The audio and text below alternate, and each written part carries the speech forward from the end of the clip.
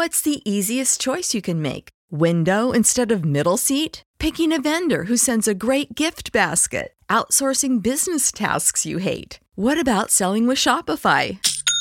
Whether you're selling a little or a lot, Shopify helps you do your thing, however you cha-ching. Shopify is the global commerce platform that helps you sell at every stage of your business. From the launch your online shop stage to the first real-life store stage, all the way to the did we just hit a million orders stage. Shopify's there to help you grow. Whether you're selling scented soap or offering outdoor outfits, Shopify helps you sell. Wherever and whatever you're selling, Shopify's got you covered. Sign up for a $1 per month trial period at shopify.com/try. Go to shopify.com/try now to grow your business, no matter what stage you're in. Shopify.com/try. Everybody in your crew identifies as either Big Mac Burger, McNuggets, or McCrispy Sandwich. But you're the Filet-O-Fish Sandwich all day. That crispy fish, that savory tartar sauce, that melty cheese, that pillowy bun. Yeah, you get it. Every time. And if you love the Filet-O-Fish, right now you can catch two of the classics you love for just $6. Limited time only. Price and participation may vary. Cannot be combined with any other offer. Single item at regular price. Ba-da-ba-ba-ba.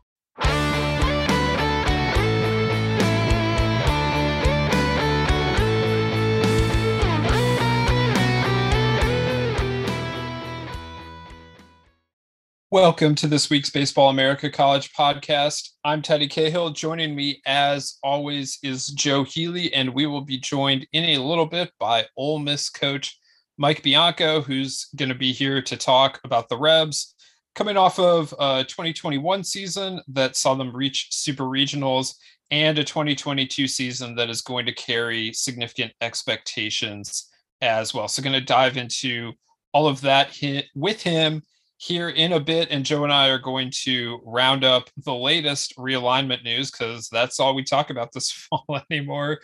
We do our interviews, we talk about the latest in realignment. That's just where we're at, I guess, in college athletics. But some significant news has come out over the last week, I would say. So we will get into that here on the Baseball America College podcast, which is presented by Rapsodo.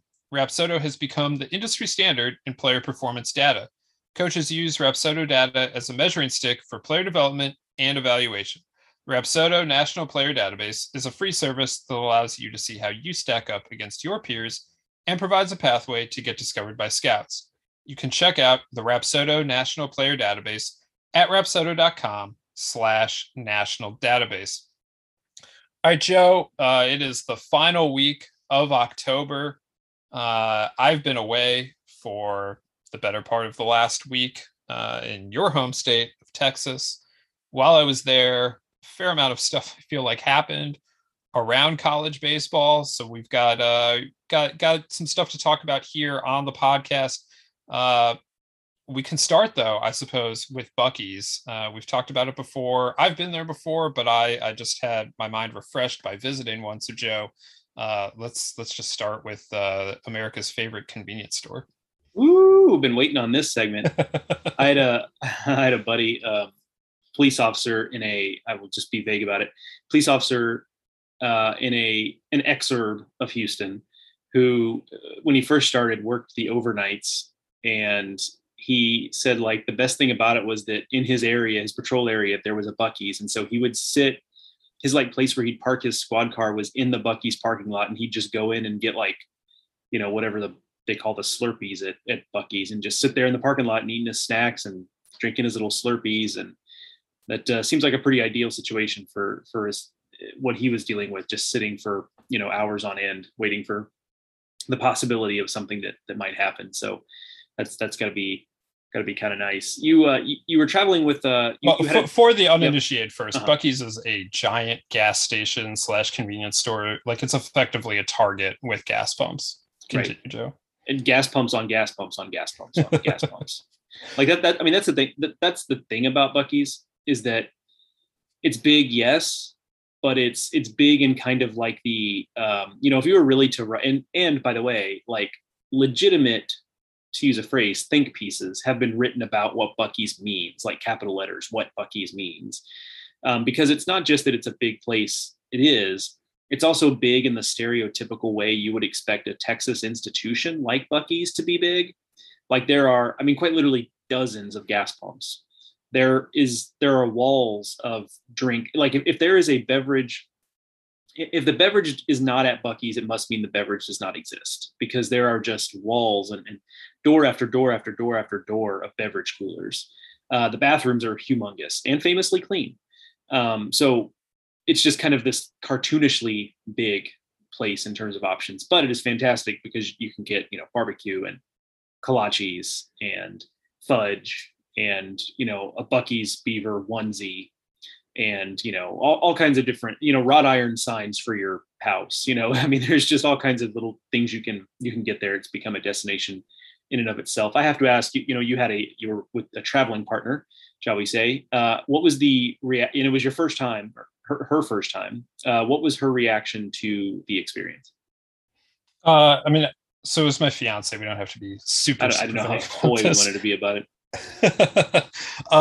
She was overwhelmed when we walked in, because it is an overwhelming experience. Like it's everything Joe said it was. They sell full smokers. They have like massive walls of drinks and snacks, and there's literally a beaver onesie. So yeah,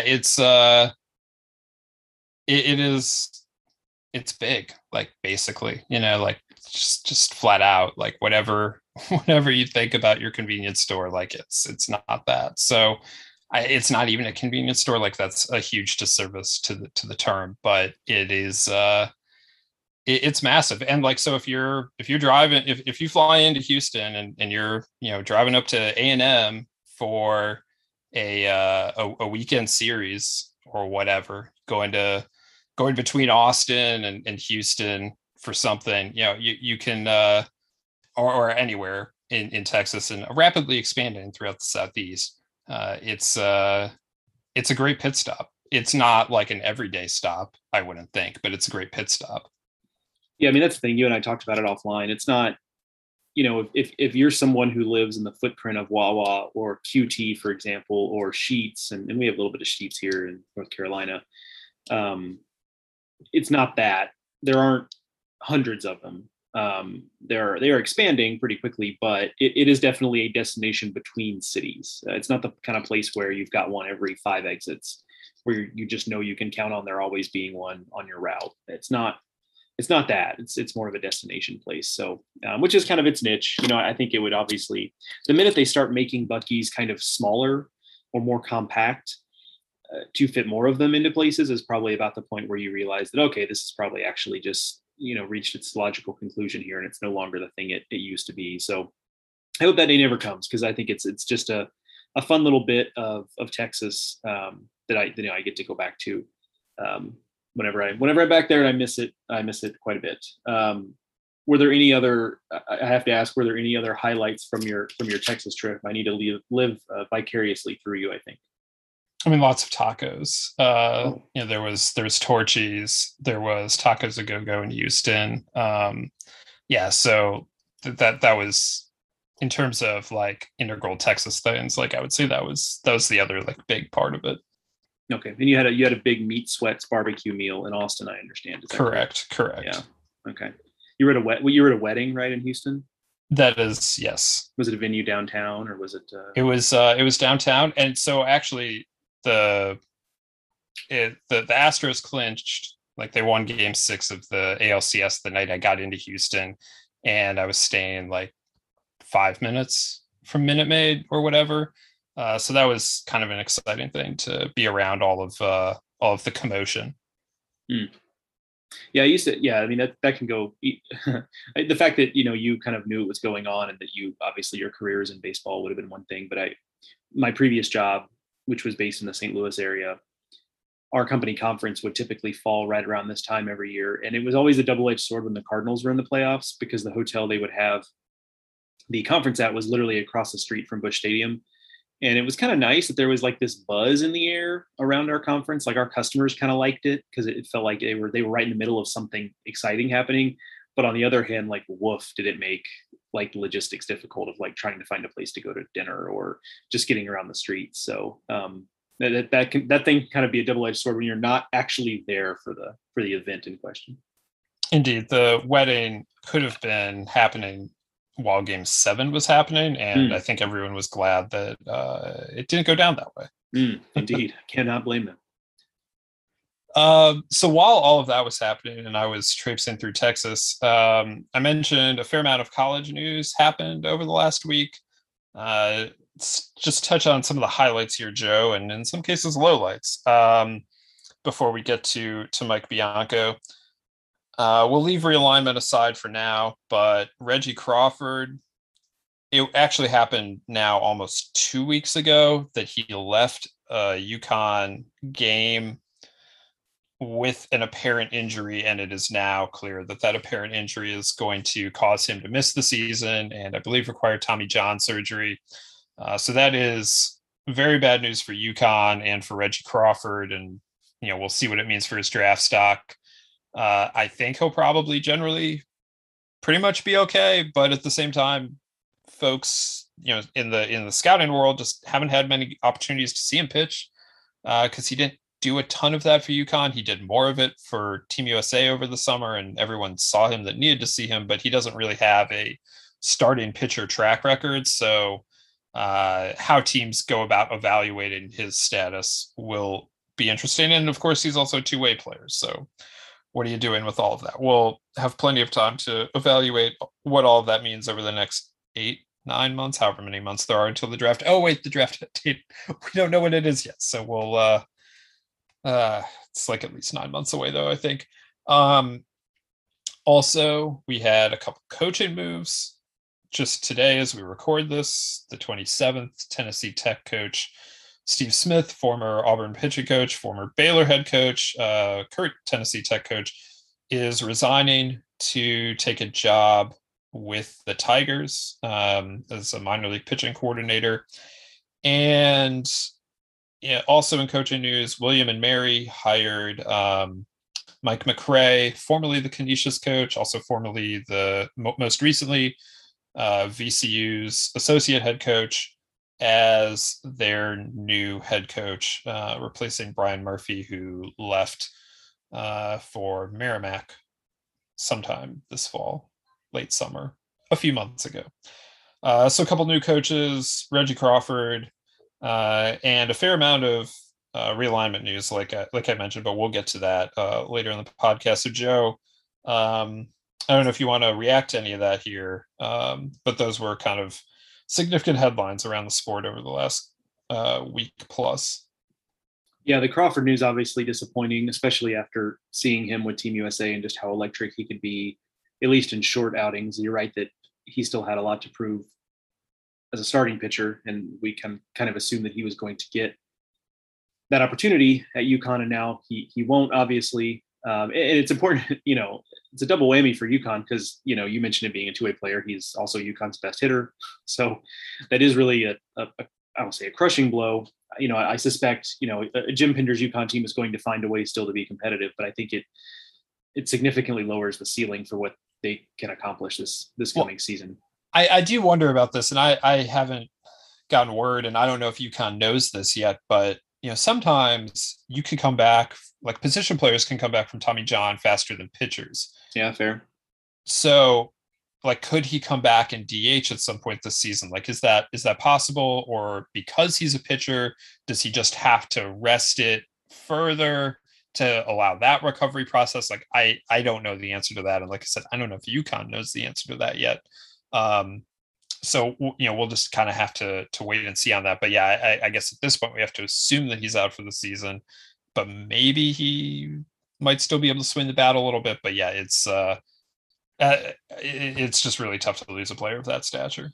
Yeah, that'll be an interesting one because there's a lot that goes into that, right? So like it's, if UConn is just not good next year, which I wouldn't bet on given the history, but if they're just not good next year, maybe it's like, okay, let's just pack it up. If they are pushing for the postseason, then maybe he's more inclined to give it a go, to at least try to DH or pinch hit or whatever it is. Then there's the standpoint of, well, also, you're about to go into this draft.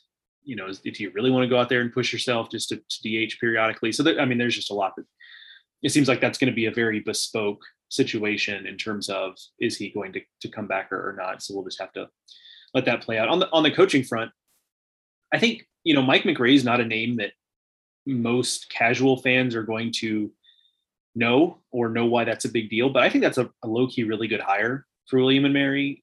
He has done interesting stuff at VCU as the pitching coach. I think I've talked about it on the podcast before, but they did this really interesting, like, piggybacking situation with their pitchers where they were basically throwing their starting pitchers like 4 innings at a time, like twice on weekends in a couple of cases.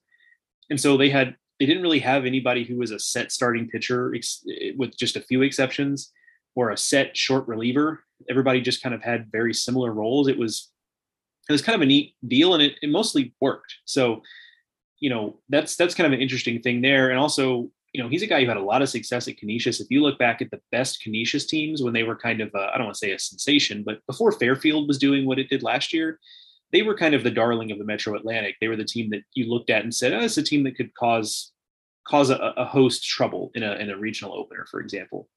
And he drew a lot on, he is Canadian. He drew a lot on getting players, and this was Canisius and Buffalo, obviously, are a lot closer, drawing players over the border from Ontario to Canisius. So, we'll see if he continues to try to draw on that and get him a little bit further south. But I mean, I think that's a pretty good hire for William and Mary. Obviously, now he has the state of Virginia experience, having been at VCU, but he's been a head coach before. He's been a successful head coach before. It's a really intriguing hire from where I sit. So I think that was kind of a shrewd move there by William and Mary. And, Steve Smith is a guy who probably doesn't really get, because of the way things ended at Baylor, where they weren't very good for the most part his last few years there. I think it's easy to forget how successful he was at Baylor for a long time. A Baylor team, meanwhile, I mean, women's basketball and baseball were doing a lot of heavy lifting for Baylor for a long time when the rest of that athletic department wasn't very good. And now it's hard to believe that now Baylor basketball, men's basketball, just won a national title. Football, obviously it had its scandal, but has also been a mostly winning program now for the last decade. So it's easy to maybe not realize that there was a time when baseball, and like I said, women's basketball were doing a lot of heavy lifting, and that's due to Steve Smith. And Tennessee Tech always felt like a strange fit for him. And I understand as an older coach, it can be tempting to try to like just get back into a head coaching job if you're afraid that you might not get that opportunity. And maybe he was hoping that there still was some residual glow around Tennessee Tech coming not too long after that super regional appearance under Matt Braga, but obviously didn't quite work out that way. They've not been very good the last couple of years he was there. So, probably a good opportunity for him to go back and really just be a pitching coach in the Tigers organization. That's pitching has always been his focus and his thing. So maybe just a better fit for him there, because like I said, the Tennessee Tech thing always just felt like a bit of a square peg in a round hole. Yeah.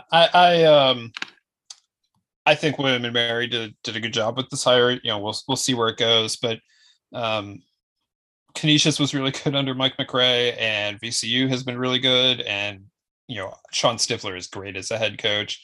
I'm not here to say that the reason why the Rams have been as good as they've been lately is because of McRae, but like he's definitely been a part of it. And there's just a lot of winning identity there that is now coming to William and Mary, which has had some pretty good moments over the last decade. We'll see where they can go from here. The CAA is not an easy place when you consider that UNC Wilmington and College of Charleston have some real significant weather advantages over most of the rest of the conference, and that they are what they are facilities wise, history wise, and now Northeastern is actually operating at a level that maybe is higher than any other team in the conference under Mike Glavin. So it's not easy to win in the CAA, but William and Mary has done it before, and I think it's a challenge that Mike McRae can take on, and we'll see where it goes. But it's a very solid hire, I think, for the Tribe. All right, so with that news out of the way, let's move on to our interview here with Mike Bianco. I feel like we don't need to introduce Ole Miss significant amount, Joe, because we talk so much about Ole Miss here on the podcast, anytime, but certainly over the last year. But it's an interesting time for Ole Miss as you look back at the 21 season and start looking ahead to 22. There were really high expectations on this team going into 21. They dealt with a lot of adversity in the form of injuries. Gunnar Höglund was looking, he was a first round pick. He looked like an All-American and all the rest of that. And ultimately he got hurt. Doug Nikhazy missed a couple starts, but was the first team All-American and was a phenomenal ace for the Rebs. They dealt with an injury to Tim Elko, their best offensive player. We get into that.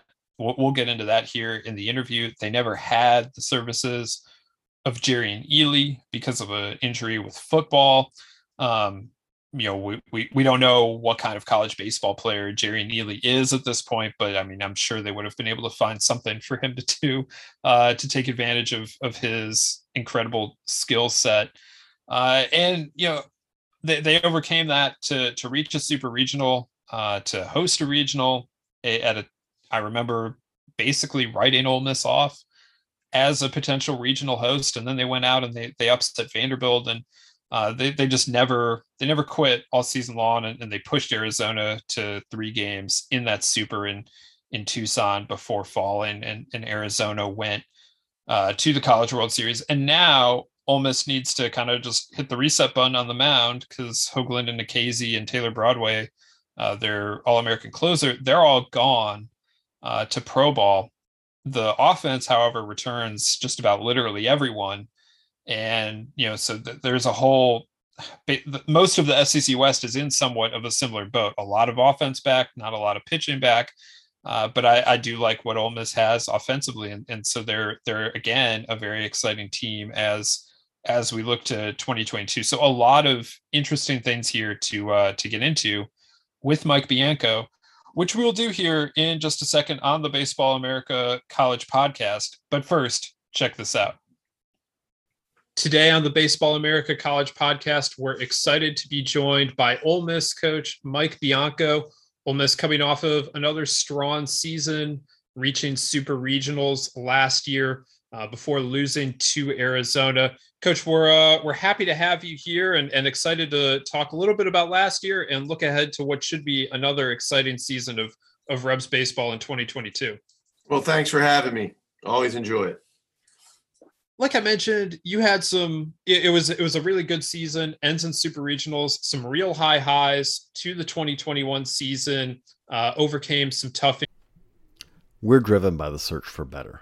But when it comes to hiring, the best way to search for a candidate isn't to search at all. Don't search, match with Indeed. If you need to hire, you need Indeed.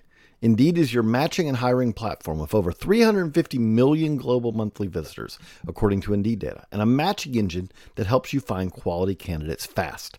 Ditch the busy work. Use Indeed for scheduling, screening, and messaging so you can connect with candidates faster. And Indeed doesn't just help you hire faster. 93% of employers agree Indeed delivers the highest quality matches compared to other job sites, according to a recent Indeed survey. What I love about using Indeed is how it does a lot of that organizational work for me. I can sort through candidates. I can respond to them. I can schedule interviews all through Indeed. Leveraging over 140 million qualifications and preferences every day, Indeed's matching engine is constantly learning from your preferences. So the more you use Indeed, the better it gets. Join more than 3.5 million businesses, including Baseball America, that use Indeed to hire great talent fast. And listeners of the show will get a $75 sponsored job credit to get your jobs more visibility at Indeed.com/BaseballAmerica. Just go to Indeed.com/BaseballAmerica right now and support our show by saying that you heard about Indeed on this podcast. That's Indeed.com/BaseballAmerica. Terms and conditions apply. Need to hire? You need Indeed. What's so special about Hero Bread's soft, fluffy, and delicious breads, buns, and tortillas? Hero Bread serves up 0 to 1 grams of net carbs, 5 to 11 grams of protein, and high fiber in every delicious serving. Made with natural ingredients, Hero Bread supports gut health, promotes weight management, and helps maintain blood sugar. Hero also drops other limited edition ultra-low net carb goodies like rich, flaky croissants and buttery brioche slider rolls. Head to hero.co to shop today. injuries, Gunnar Hoagland going down, for instance. What stands out to you about last spring? Wow. I think the biggest thing is, just how proud I was of, how the kids handled all the adversity, and, this is a generation that I think will forever, be remembered of going through the pandemic at a certain time in their life. And, this is most of those guys last year, returned from that 2020 season that got stopped, in mid-March, as we all remember. And, their life changed and, continued to work hard and, through, the adversity of that and getting through a fall and, a new norm, right. And wearing masks everywhere and being tested, in the fall and, a lot of them getting COVID and, recovering and starting a season that, you weren't sure, what it was going to be like. Was it going to be all conference? Was it, what was the season going to look like? And the season, we all forget, was the season that almost didn't happen, right? The season that conferences were choosing to play conference only games and, what would that look like on our schedule? And thankfully the SEC voted to just play it, normal, straight up. And as we got through that, I think it was less worry about COVID and more back to baseball, at least at some point when somewhere in March, I know here in Mississippi that we turned to 100% attendance, and that was really neat. And but we were having a really good year, and then adversity strikes as it does, and we lose our arguably best hitter, and Tim Elko tears his ACL in early April. Who had just, a few days before that, was, selected as the National Hitter of the Year for the month of March. As he starts April, he tears his ACL. Looks like he's done for the season. And, a few weeks after that, we lose our ace in Gunnar Hoagland. And so, that's a long prelim to, I guess, the answer of just the way our guys handle it, from the get-go and all the way through the season, and to be that close to getting to Omaha and making it back to the College World Series. Just proud of, how they hung together. You mentioned Elko's injury, and that was a big one. Obviously, it took him out of a full-time role, especially playing the field, things like that. And yet he was still ended up being an effective bat for you guys down the stretch, and somebody that teams were still kind of having to game plan around, especially because it kind of freed him up, I think, to maybe just, go up there and take some hacks. He wasn't running out many doubles, if you will. But have you ever seen wasn't running out any doubles? Right. Yeah. I mean, have you ever seen anything like that in terms of not just the coming back so quickly from it, but just, the fact that he was still such an effective piece of your lineup, even though he was clearly limited? Oh, there's no doubt he was, certainly, limited.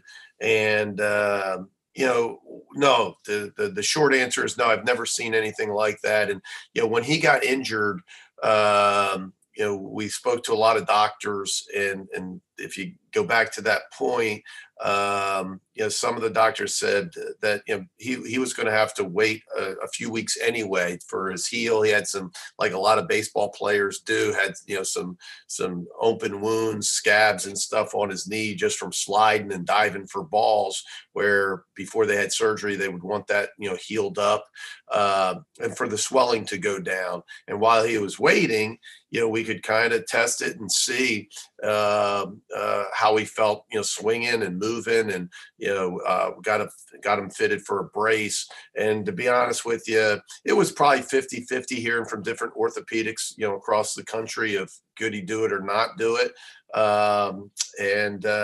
He decided to give it a chance or a try. And I think his first at bat was against South Carolina with a few weeks left in the regular season. It was just a pinch hit at bat because at that point we weren't ready to run him out there, right? We weren't, he certainly couldn't play the field, but did we really want to start a DH that if he got to first base, we more than likely have to run for? But then we got to the last weekend of the season against Georgia and decided to if we're ever going to do it, we need to go for it. And so we did it at Georgia. It worked fine. and then used it throughout the SEC tournament. And then he became kind of a staple of the lineup again. Just where does he now stand in terms of recovery and everything with that injury? Well, Teddy, he doing really well. He started hitting, I believe it was last week, maybe it was maybe 10 days ago, with a brace on. He had surgery in July, I believe, and so he's hitting off a tee with the brace still on. He's starting to get to do some things in the weight room, lower body now. This is the week that he's been running on a treadmill underwater. And so, now I think the end of this week, he'll move to a regular treadmill. So he's moving along and progressing the way, and hitting all the marks, through his rehab protocols that he's supposed to. And, knock on wood, should be full go come January. That's fantastic to hear. Yeah. Jacob Gonzalez also had, some great moments for you, stepping right in as a freshman. What allowed him to do that? I mean, he comes in, I know he had a great fall last year, and he winds up being the starting shortstop as a true freshman.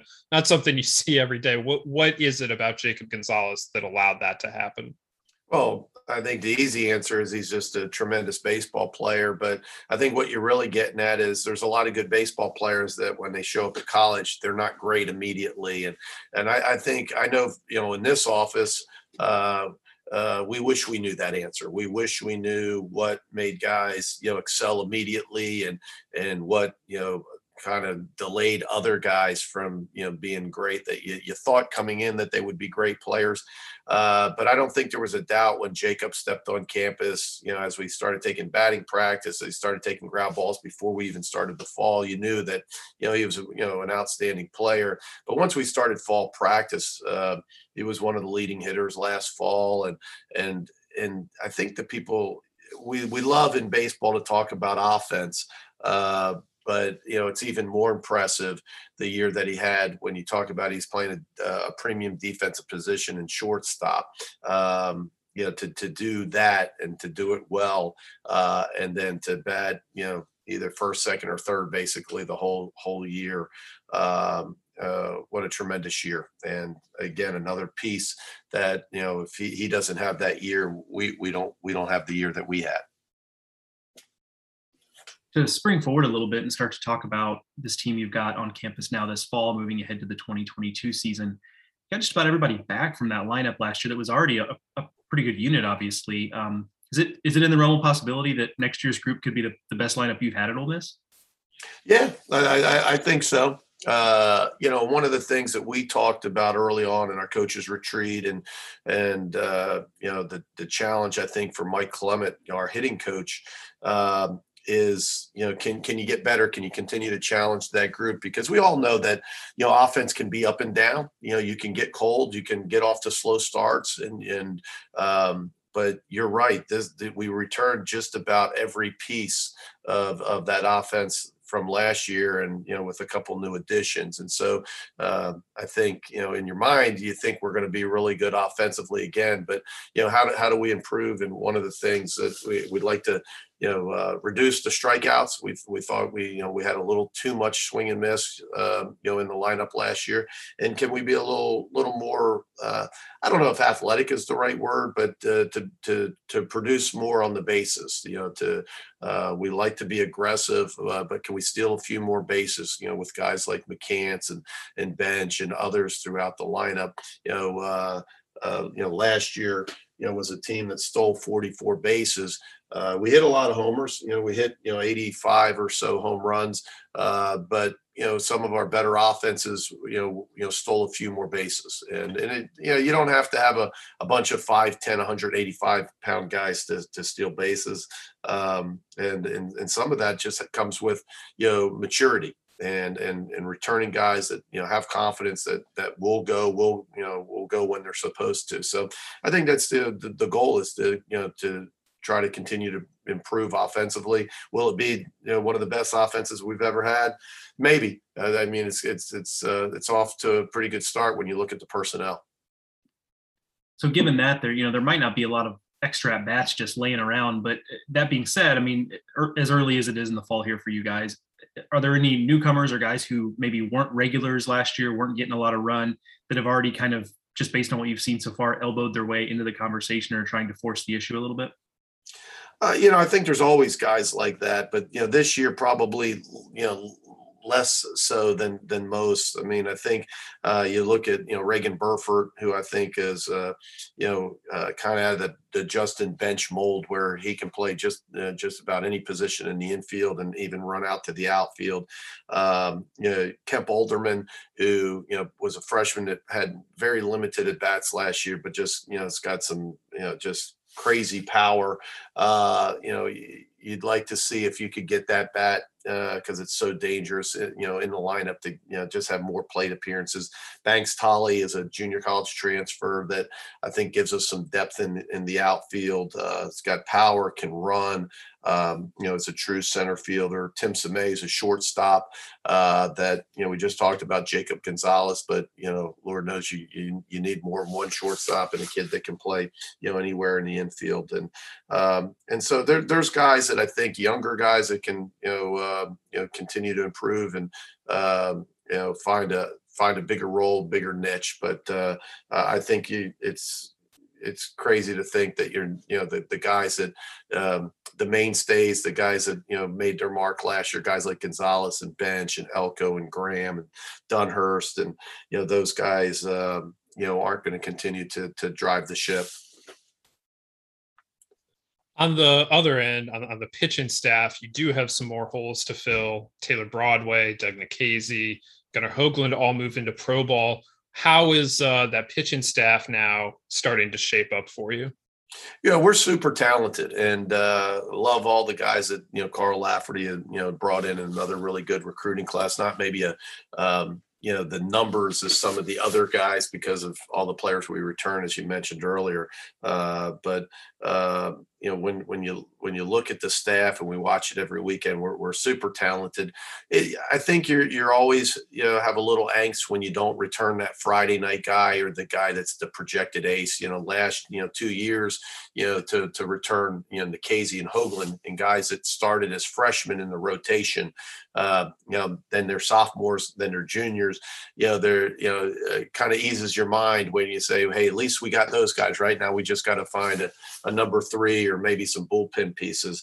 But big transfer and Jack Washburn from Oregon State that's pitched outstanding since he's been on campus. Of course, we returned Derek Diamond and Drew McDaniel that were weekend starters for us, and I think are ready to take that next step and to be that number 1 or number 2 guy in a rotation. Another guy is Jack Doherty, who is a freshman that was actually, we were going to redshirt last year till about midseason with some injuries and some things that weren't going well on the mound.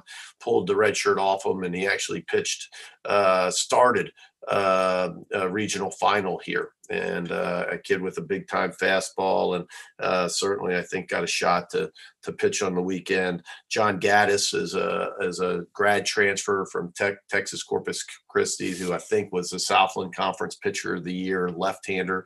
And so there's enough pieces there. Which one's going to end up pitching on Friday night, we don't know yet. But another one, I guess, can't leave out is Brandon Johnson, a kid that really came on for us last year, out of the bullpen. And I think he's got a shot to possibly start as well.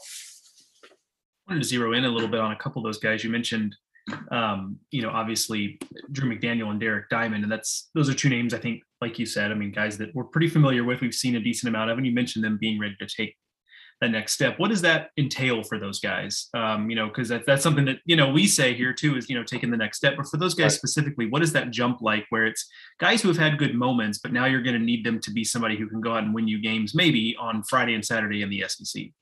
No, you're exactly right. And they're very similar in the way they go about their business.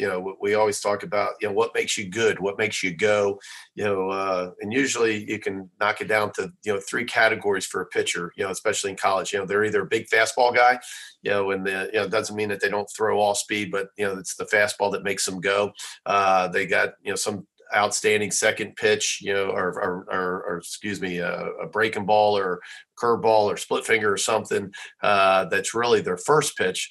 Misspoke, but so they're a breaking ball guy, right? Or they're a 3-pitch, 4-pitch mix guy that really moves the ball in and out, and that's what makes them go. And I think Diamond and McDaniel are the third. They're the guys that have the total arsenal where they both throw 4 pitches. They both and all those pitches are premium. Maybe they're not the best fastball guys on the team or best breaking balls or best changeups, but they're all premium pitches that they throw and command very well. And I think for both of those guys to take the next step is, can they deliver the pitch at the right time? Because, as if you watched us up close, those guys at times were as good as anybody we had in the rotation. They just weren't consistently that week in and week out like a Nikhazy or a Hoagland. And the difference between Hoagland and Nikhazy are those guys, more times than not, make that big pitch to get off the field, right? Strike the guy out or get the big out with a runner at second and third and, 2 outs and, the crowd, gets to its feet and, they come, yelling off the field. We need more moments out of, Diamond and McDaniel, more moments like that, making the big pitch and getting off the field. But stuff wise, they're terrific. You mentioned, the moments that gets the crowd into it. I think Nikhazy was really good at that. And obviously you have a great crowd to work with there in Oxford.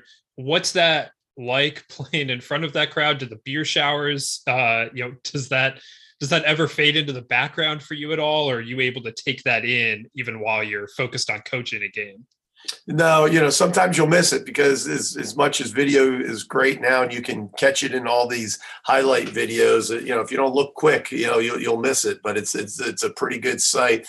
The ones you got to really turn your head quick is when the ball's hit to left, you watch it go out and then you got to look to right real quick to see the shower. The ones out and right are kind of majestic because you can see them, and as they're not even hitting the ground yet, the liquid is going up in the air. So no, that Teddy, that stuff never gets old, and that's what makes college baseball so cool. The emotion of the game, the atmosphere, especially here at Swayze Field and at other places in the Southeastern Conference, that there's not another place like it. And I think it's one of the reasons that so many people like this time of the year watching Major League Baseball. And because they play, the crowd, they're like, although much more people, the crowds are into it. The players play with that emotion. It almost looks like a college game, doesn't it? Where you see how every pitch is so important, in these series,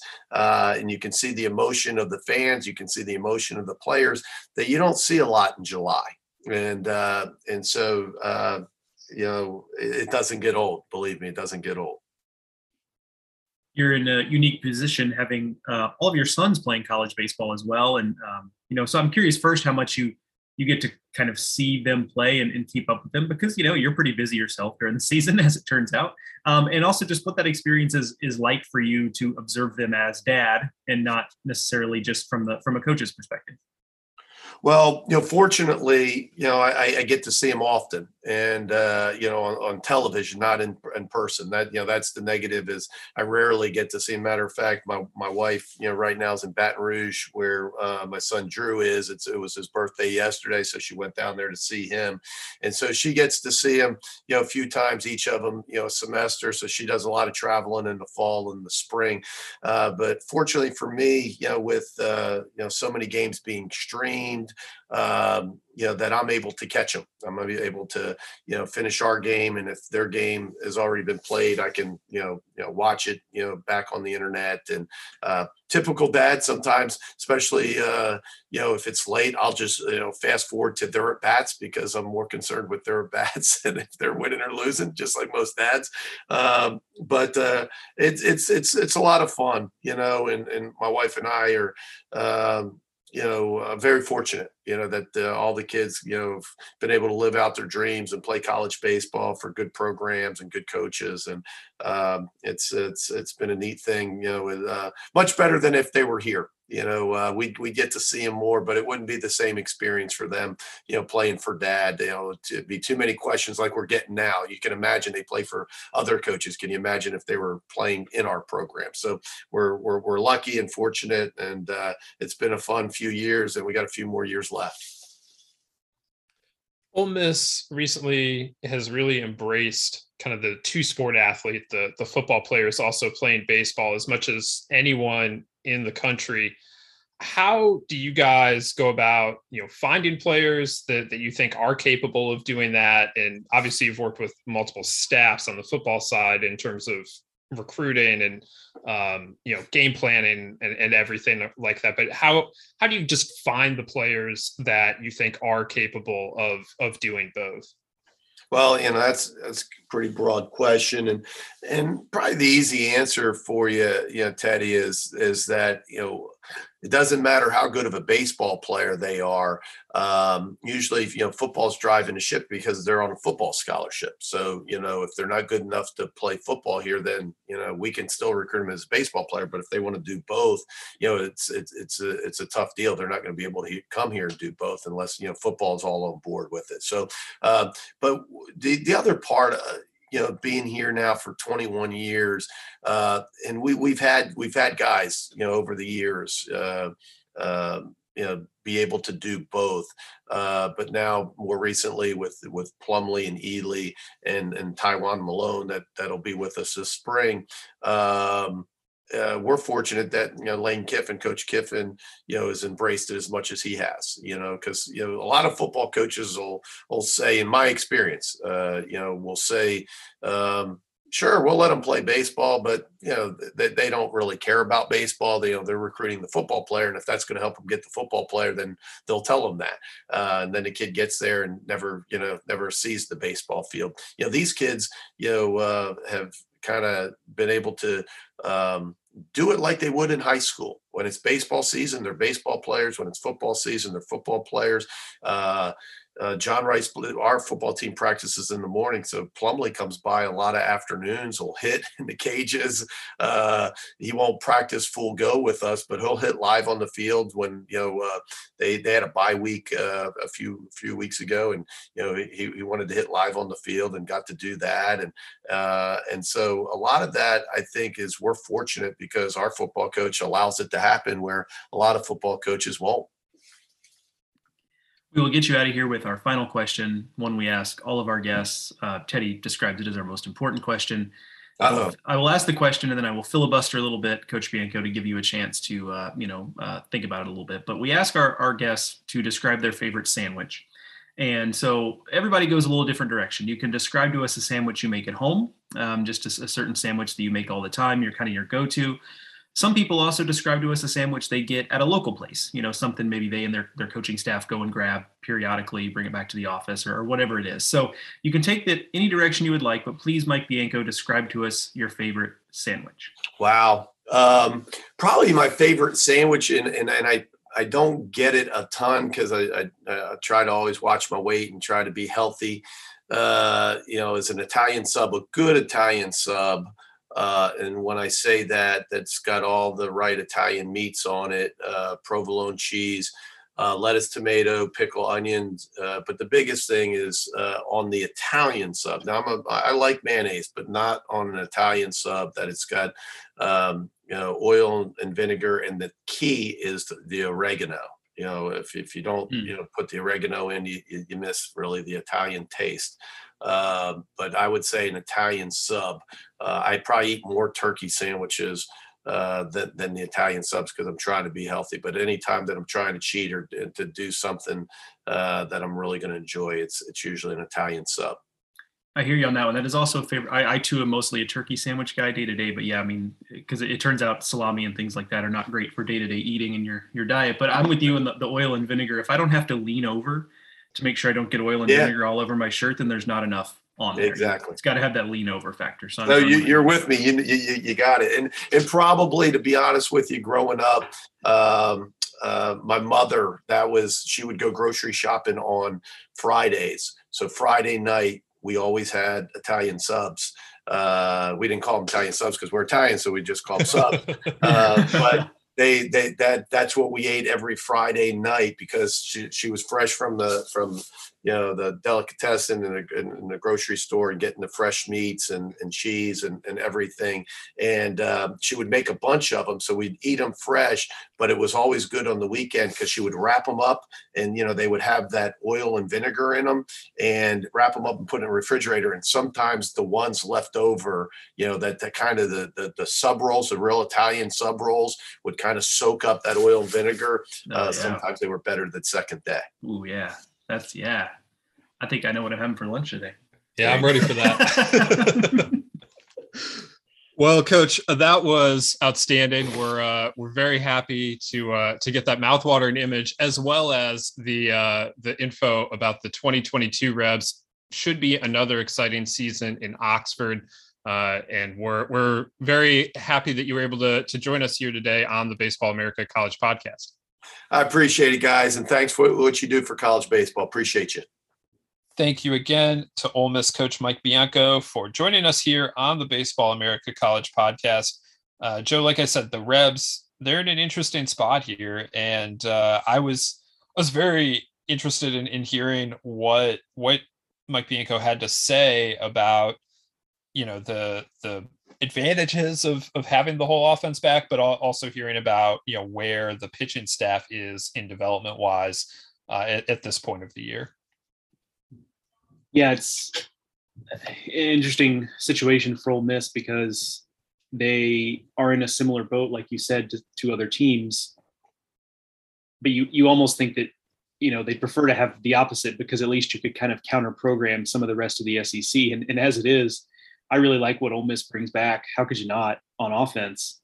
And yet, you look at Arkansas and what they bring back and added to it. Jace Bowerofin is an immediate superstar. Like, that raises their level. Chris Lanzilli, super productive. Michael Turner from Kent State, super productive. LSU might have already had the best offense in the SEC just going into it, when you consider, Dylan Cruz, Gavin Dugas, and Cade Doughty, and Trey Morgan. And then they add to it Jacob Berry, arguably the best hitter in college baseball, and then Tyler McManus from Samford. So, I mean, you like what Ole Miss brings to the table, but man, I mean, just those two teams, and we could sit here and probably talk a little bit about 3 or 4 others that are going to be pretty doggone good too. And then on the pitching side, there are a lot of teams also in the position of really turning over on the mound. You like, from Ole Miss's standpoint, that the guys they're looking at, McDaniel, Diamond, Dougherty, guys who have at least been a little bit in the fire. They're not completely new names, but man, there are going to be other guys in the mix, I'm sure, as any coach will tell you. They don't want to just peg guys right away, unproven guys. But it does seem like those 3 guys in particular, plus Jack Washburn, plus John Gaddis, they're just really going to need that group to step up in a big, big way. Some subset of that group is going to have to be frontline SEC pitchers in 2022. Ole Miss will be able to win some slugfests in some ugly games, which it seems like they are always equipped to do, and end up in a lot of those types of games on Sundays during the SEC season. But that's ultimately what they're going to have to do if they don't get some of those guys to step up. And it's just going to be really fascinating, because I think this is a big year for Ole Miss. They continue to get into hosting regionals and then get to super regionals. And I know that the fan base is frustrated with a lack of Omaha appearances. Mike Bianco himself, I'm sure, is frustrated with the lack of Omaha appearances. And it just feels like a big year for Ole Miss to show, even in a year when they lost a lot of talent, it does feel like a big year where they need to continue to show some forward progress and not take a big step back.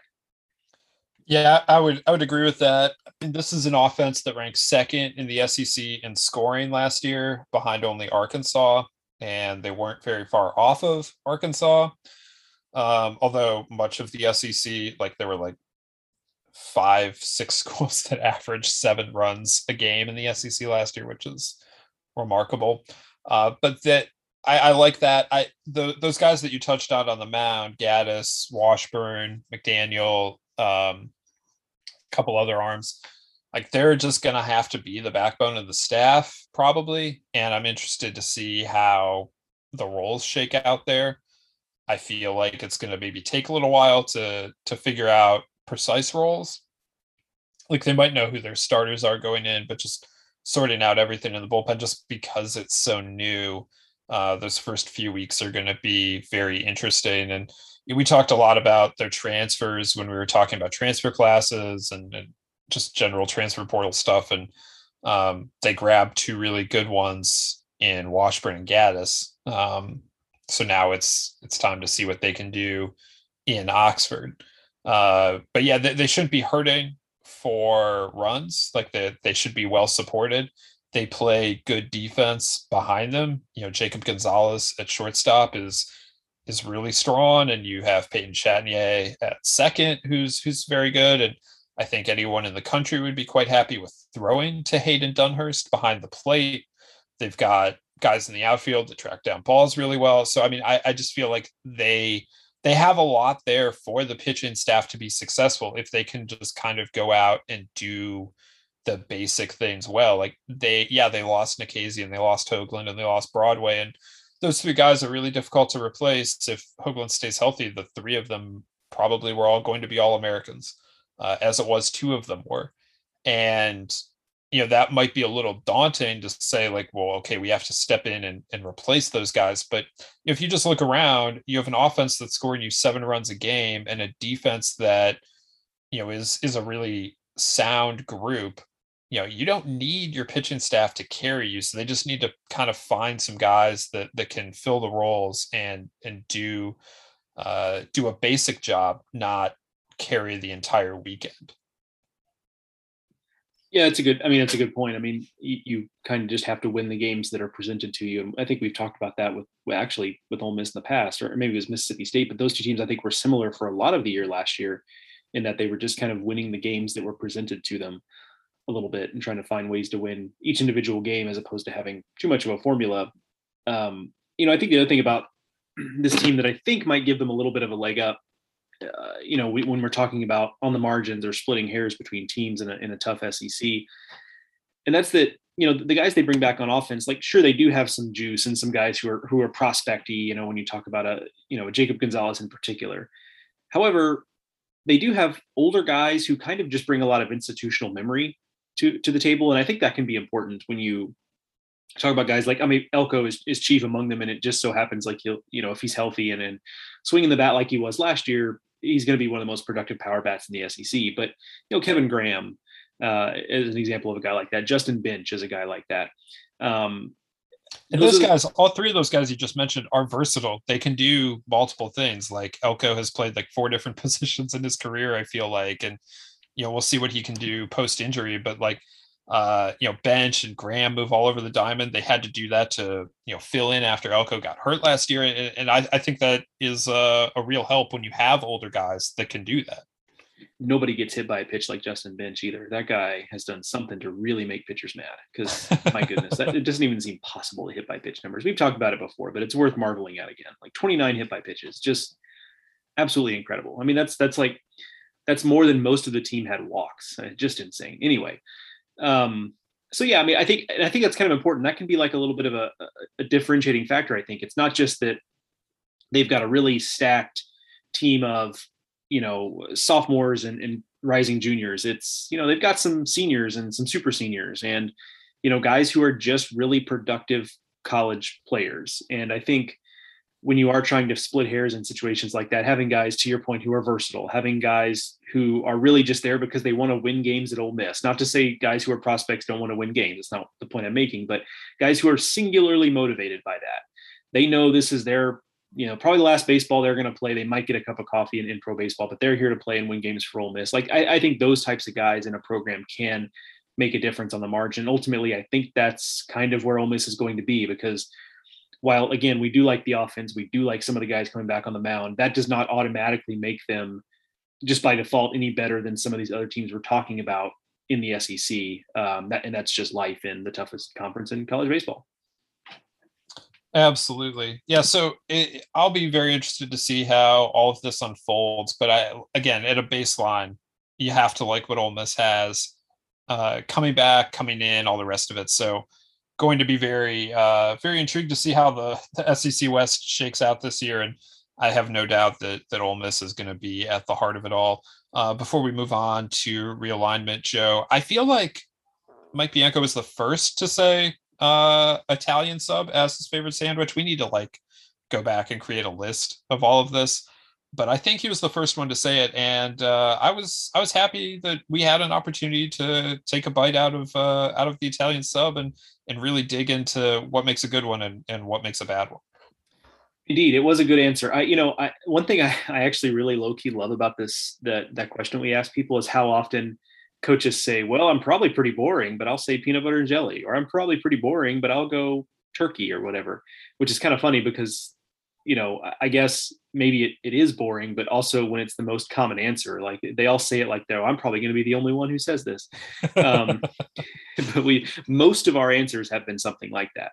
And I think that's probably just reflective of the fact that most of the general population probably is kind of that same way. Most people are not thinking about sandwiches as often, or as in such a unique way that you and I do, where we think about sandwiches quite a bit. But so I did appreciate getting the Italian sandwich answer. I did have not the evening that we recorded the interview, but within a couple of days, I actually did go to a place here and get an Italian sandwich. It was very good.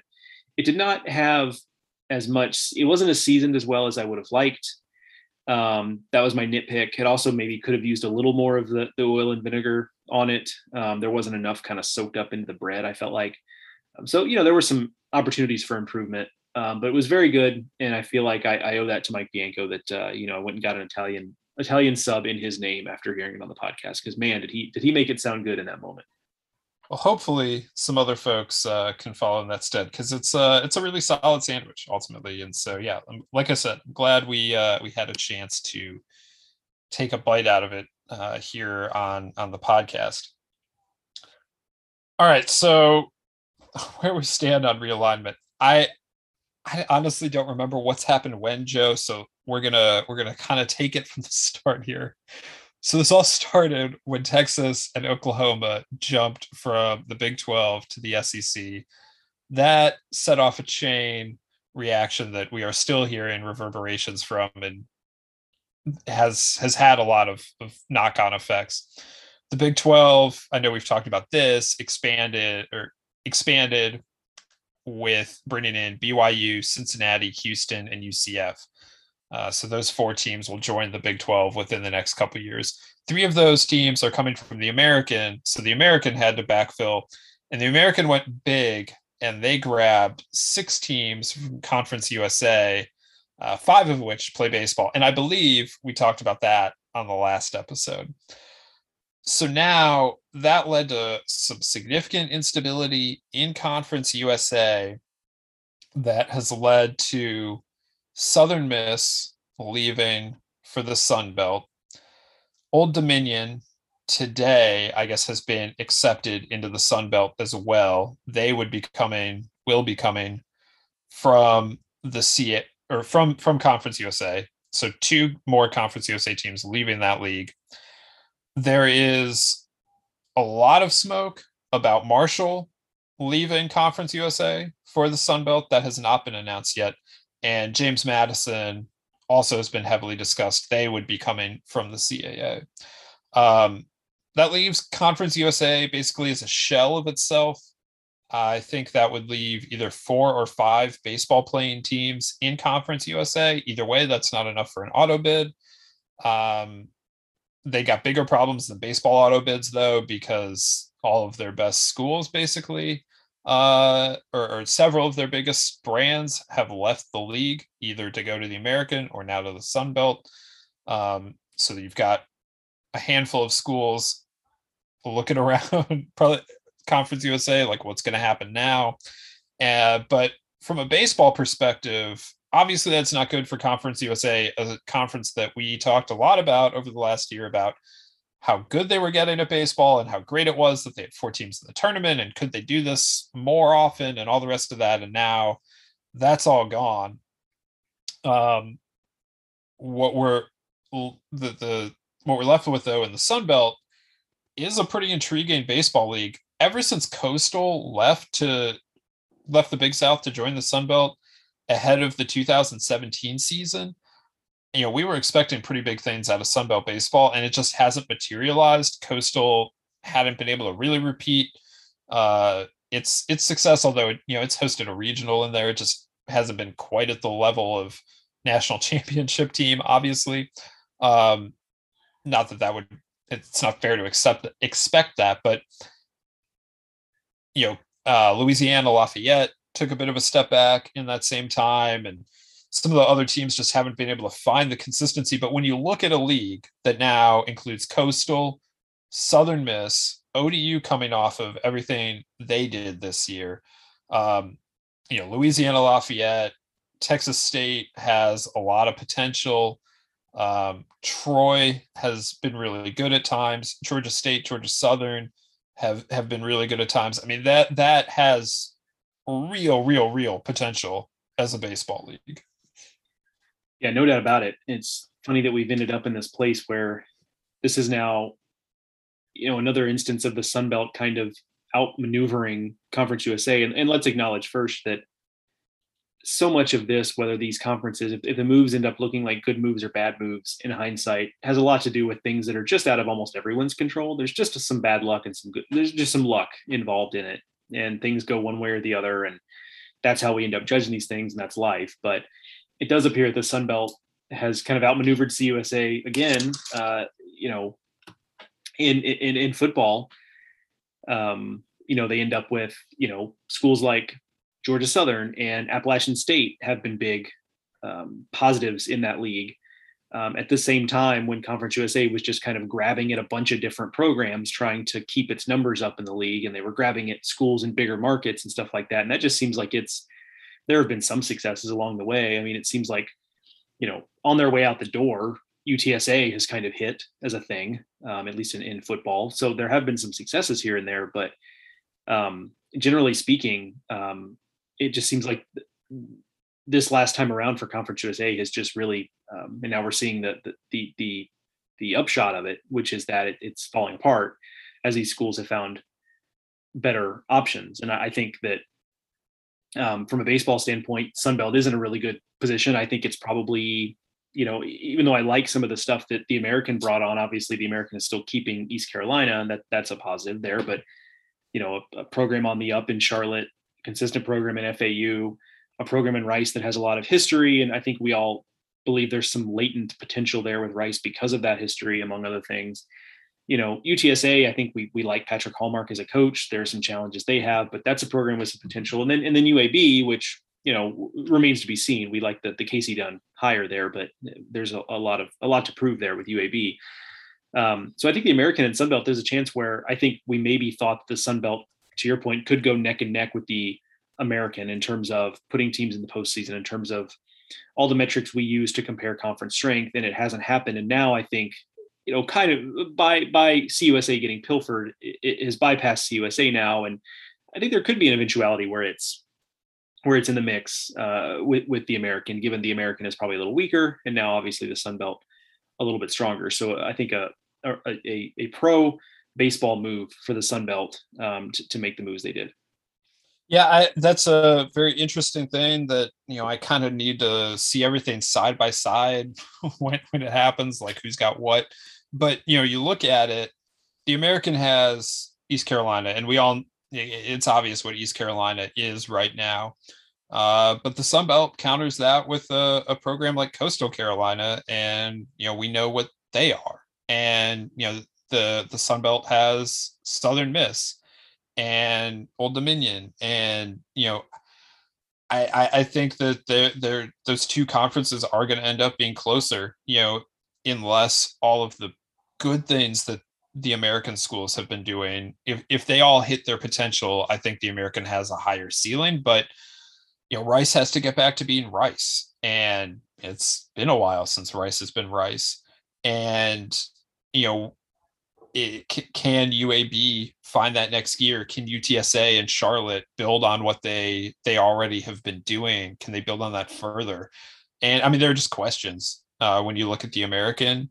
There's a lot of upside, but I also see a fair amount of questions. Whereas, I know what Southern Miss is, I know what Coastal is, and I don't have any doubt about them being able to continue to do what they've done. Southern Miss has been doing this for an awful long time under Scott Berry, and Coastal is the trophy to prove what they can get done there. So I think those two leagues are, probably closer than we ever would have thought they would be, just a few months ago. And of course, the other thing here is that, it looks, for all intents and purposes, that Conference USA is, I mean, it feels like there are several steps to be made between now and us declaring the conference dead, because I have a lot of questions just about, you and I have not lived through, WAC football died, for example, but the WAC still existed as a thing. And now, like, oh, by the way, here comes the WAC resurgent again, interestingly enough. But you and I have not lived through a conference just dying. And, Conference USA, as a matter of fact, came through a conference, not so much dying, but like the Great Midwest Conference and the Metro Conference. I was not raised on the Metro Conference. They merged and essentially became Conference USA. And then it also became a landing spot for a school like Houston, which, look it up, kids, got pushed out of the eventual Big 12 for largely political reasons. Interesting little bit of history there. That ended up being a landing spot for them. So I have a lot of specific procedural questions about this. Like, when conferences, if it were to just go defunct, like, does it continue to stage competitions just until everyone else leaves? Does it pack up like the circus and skip town? How long do they wait this out? Like, how many no's do they have to get in terms of trying to add schools before they decide to give it up? Because the thing about it is, some of the schools that have been bandied about here, including my alma mater, Sam Houston State, they're in a position where, if you believe some of the reporting, our friend Matt Brown, former guest on the podcast, has talked about, where the WAC has their eye on being an FBS conference again soon.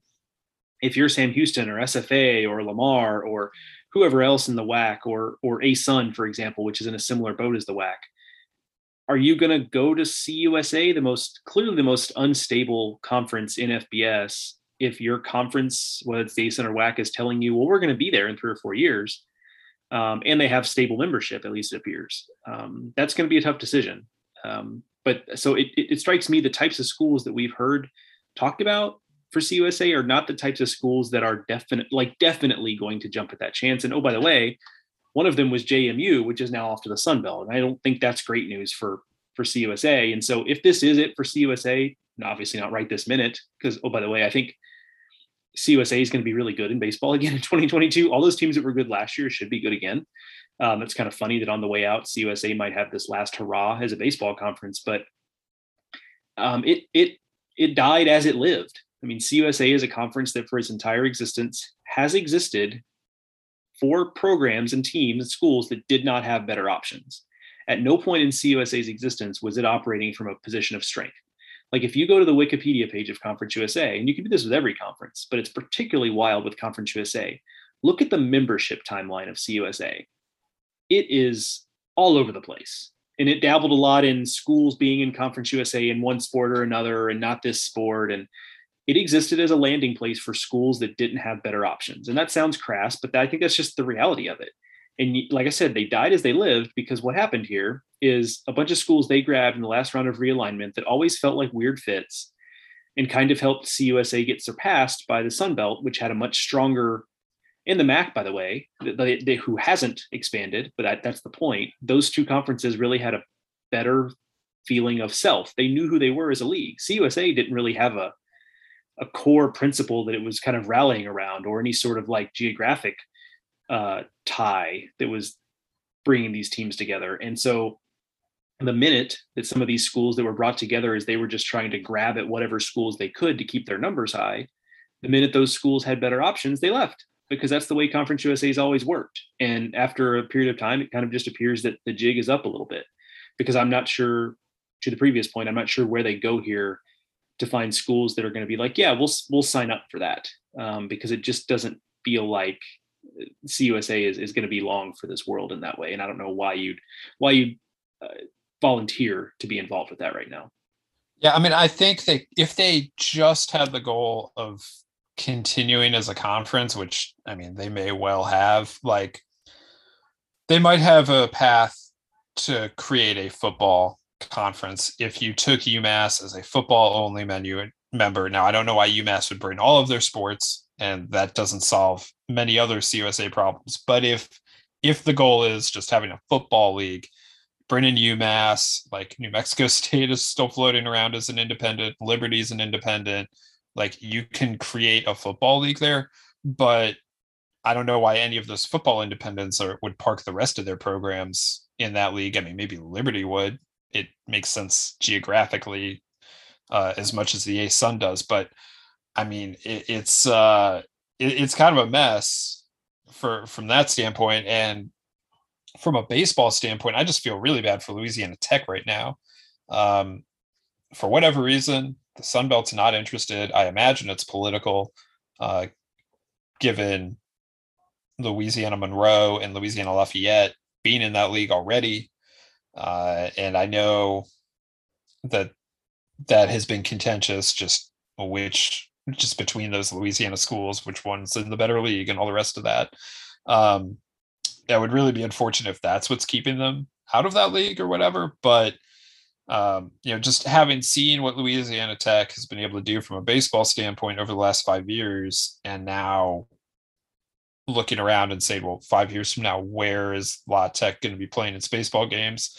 I mean, that's tough. And I mean, if CUSA does in fact collapse completely and the remaining schools, La Tech, FIU, Middle Tennessee State, Western Kentucky, I think I'm missing one. If they scatter, I guess La Tech ends up in the Missouri Valley or the Southland or whatever. And I mean, I'm sure they'll figure it out. They've been in the WAC before. Maybe they can be in the WAC again. But it's going to be unfortunate because they really had been able to build something there in Conference USA. Yeah, no doubt. I mean, it is kind of a disappointing outcome for them, especially with how resurgent they've been. Although I guess you'd rather it happen in this order versus the reverse order where they weren't able to have this big moment before they got moved to their conference, where maybe that's not quite as possible to have that kind of moment. So if you're La Tech, you just have to kind of hope you get put into a conference and you can become in a previous iteration of the WAC, you become the Rice of that conference, or you become Gonzaga basketball. Wait, Rice was the Rice of the WAC. Well, that's what I'm saying. Is like they would become version of, yes.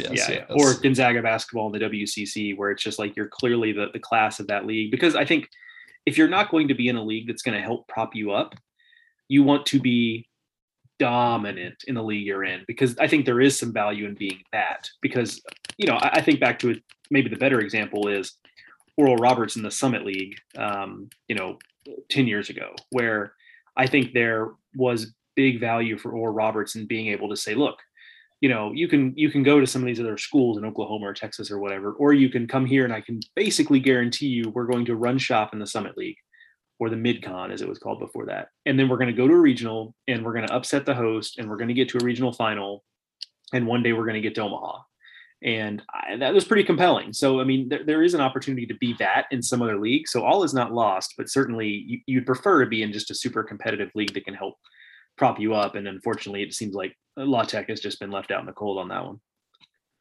Yeah. And I mean, they're the most significant baseball program right now that's left in Conference USA.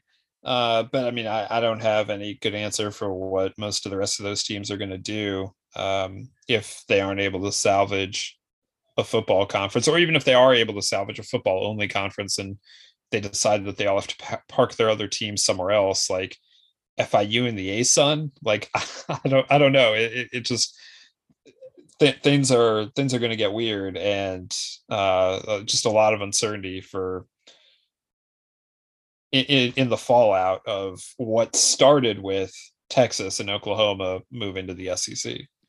It's amazing. I'd heard from people who would know, like, this is not some sort of like insider information. I'd heard it on podcasts. I heard it on where a lot of people said, conference realignment this time might actually come from the bottom up.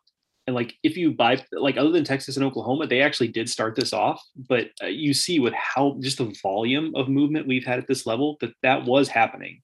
It just it turns out it just kind of needed someone at the top to like start shaking the tree loose a little bit.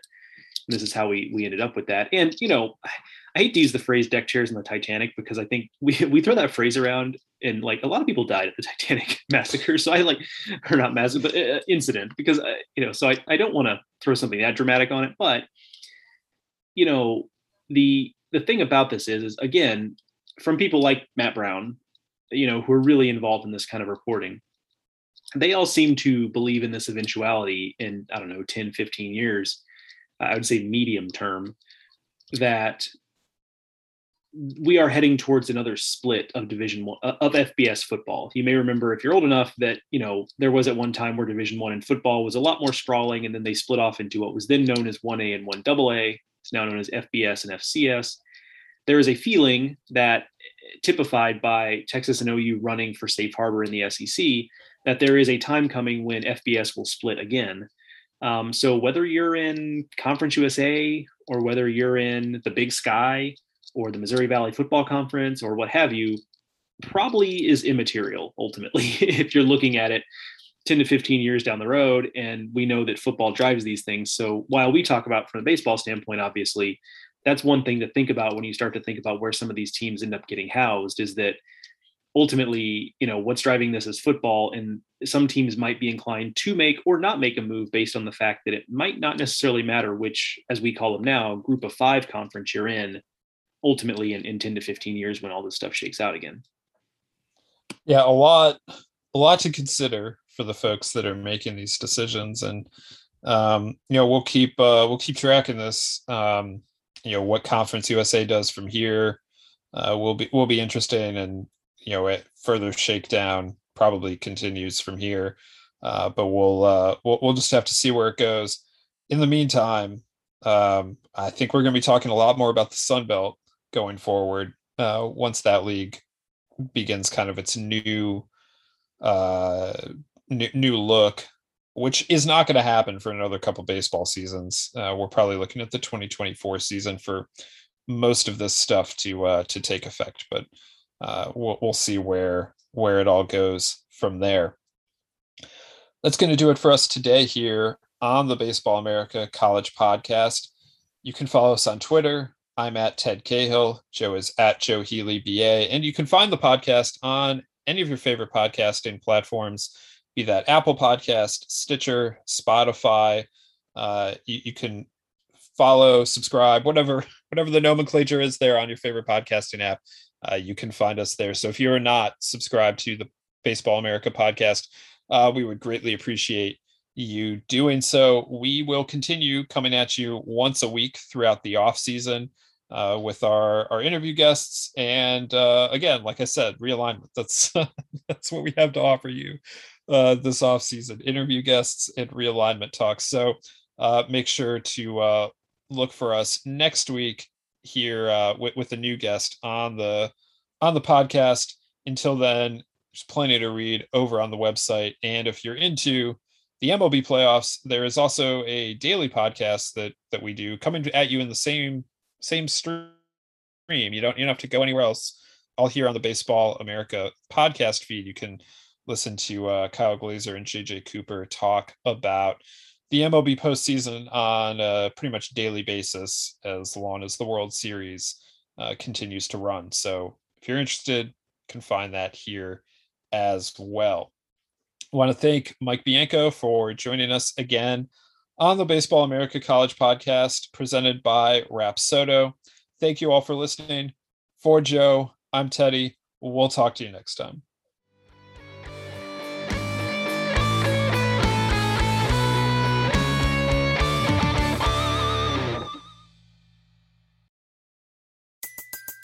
Everybody in your crew identifies as either Big Mac Burger, McNuggets, or McCrispy Sandwich. But you're the Filet-O-Fish Sandwich all day. That crispy fish, that savory tartar sauce, that melty cheese, that pillowy bun. Yeah, you get it. Every time. And if you love the Filet-O-Fish, right now you can catch 2 of the classics you love for just $6. Limited time only. Price and participation may vary. Cannot be combined with any other offer. Single item at regular price. Ba-da-ba-ba-ba.